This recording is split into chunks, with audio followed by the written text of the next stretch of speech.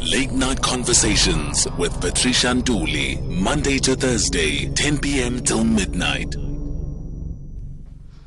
Well, our first guest, as I've said, is going to be talking to us about the impact of the environment and science, and we are talking about global warming. I'd like to welcome expert farmer from Stellenbosch, Angus McIntosh. Thank you very much for joining us, Angus. Patricia, good evening. I'd like to welcome all our listeners to weigh in on the conversation as we speak about global warming and its effects on us. And even if you're a farmer, remember that WhatsApp number is simply 0614 104 107, or you can also give us a call on 0891 104 207. Angus, we are speaking about, all the information that is out there about global warming as it stands right now. Has climate change had a shift from where we were? Because I know a lot of people are overclouded by what's happening with the COVID-19 and other issues and aspects of our environment are not really looked into. Patricia, so thank you for having me on the show. I must say it's very late for a farmer to be awake. I can't imagine there are too many farmers listening to your show at this time. Well, but I think we can record it and hopefully we can play it in the morning. Well, we're definitely going to have it on podcast, and we appreciate your time. We appreciate your time. It's a great pleasure. It's actually given me an opportunity to catch up on some admin. So, Patricia, we farm near Stellenbosch, and we have had almost no rain this year so far. This looks like it's going to be the fifth year of very poor rains. The previous 4 years, we've had half our normal winter rainfall, and we're supposed to be a winter rainfall area.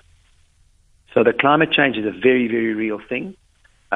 What we believe is that the way that we farm, and I can talk about that if you're interested, what is broadly termed regenerative agriculture is a very simple solution to this problem, in that what regenerative agriculture does is it takes carbon out of the atmosphere and puts it in the soil, which is the safest place for carbon to be. The hallmark of modern agriculture is the exact opposite. It takes carbon out of the soil and pushes it into the atmosphere. And a lot of other human activities do that too. They push carbon into the atmosphere. So regenerative agriculture reverses all of that. And the reason we like talking about carbon is very simple. The more carbon you have in your soil, the more water holding capacity you have in your soil, and the more nutrient holding capacity you have in your soil. So I'll be a bit more specific. Organic matter is what turns the soil dark and healthy and brown. Every 1 gram of organic matter holds 8 grams of water. So if every farmer in the Western Cape, or Africa for that matter, was farming regeneratively, in other words, building the carbon content, which is 58% of organic matter in the soil, we would be building the water holding capacity of our soils, and our rivers would run clean. Most rivers run brown. Rivers aren't brown by design. Rivers are supposed to have clear water running through them. Are you still there, Angus? I'm still here. I'm just aware that I can talk until midnight, and I'm just worried that I'm speaking too much. Well, you're definitely not speaking too much, because it's something that we all want to get more information on, because we currently understand that with the global warming and climate change and no rains having fallen, there is obviously going to be some sort of shortage in food security, and the price of food is going to go up. Hence, this conversation is very important. So let me take you back to you talking about the regenerative ways of agriculture and farming. How does it actually work? Are there certain mechanisms that farmers can employ to get this particular technology? Patricia, it's really very simple. It involves the use of animals. It involves the animals being rotationally grazed. So what it means is that you put a lot of animals in a small space for a short period of time. So we have cattle, we have pigs, we have chickens on the farm, but let's just talk about the cattle. We move our cattle 3 times every day to a fresh pasture. And what we do then is we wait at least 6 weeks before the animals graze that same pasture again. And that's really important, because by putting a lot of animals in a small space for a short period of time, there's no selective grazing. Everything's being grazed.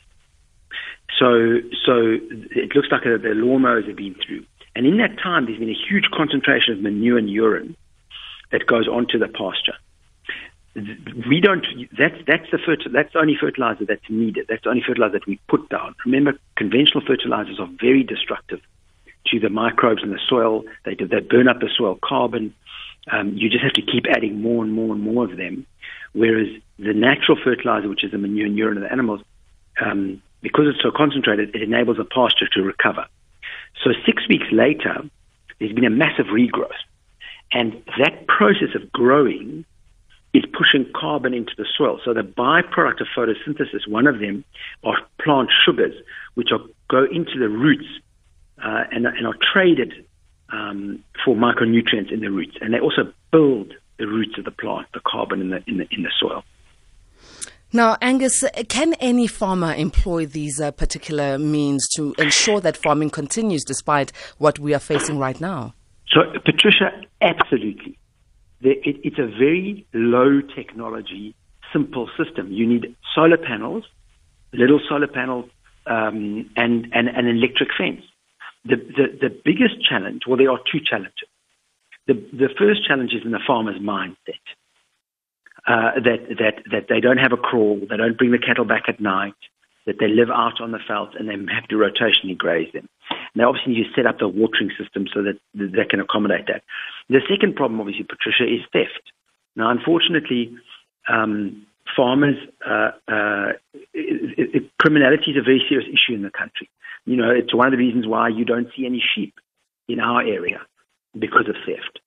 And that is obviously a big risk for this method.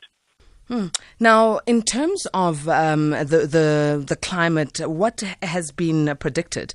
Do you think that we are going to expect harsher climate, in the future? And how is it going to affect farming? So Patricia, I lived in England for a long time, and there they used to say that whenever the weatherman says this is going to happen, you choose the opposite, and you were right more often than the weatherman. So, I think it's very difficult for people to pretend that they can predict the future. I think that's extremely arrogant to say that they know what the weather's going to do. What I believe has happened in the Western Cape is there are three factors that have contributed to this drought. And unfortunately, I don't see any of those three factors changing. So it's my belief that we're in for a prolonged drought period. And those three factors are, in not necessarily in order of importance, but one of them is what I've been talking with you and I've been discussing, and this is the issue of regenerative agriculture and building the carbon content in the soil. Very, very few farmers do that. And so the consequence is that the water holding capacity of the soil is in decline constantly. The second problem in the Western Cape, in fact, it's a national problem, but it's a big problem in the Western Cape, is what they call alien vegetation or invasive species. So the last Lemaitre report on this showed that 40%, a full 40% of the precipitation in the Western Cape is taken out by alien vegetation. And there's not an adequate program to remove alien vegetation and follow up, and that's a really big problem. And then, of course, the third thing is property development. It's unbridled property development in the Western Cape, that people believe that they have to go out and not up. And so they're constantly destroying the ecology to build property. Very interesting factors there. And just as we close off, Angus, what can you say to people who are looking into going into farming, and especially when it has to do with the climate change and where we are right now with global warming? Well, so, Patricia, we don't even need to... we should talk to the consumer, because it's the consumer that's going to empower the farmer. Just remember, every time you eat, you choose a farmer. Wendell Berry says it best. He says, we're all farmers by proxy. What he means by that is that you have authorized a farmer to farm on your behalf.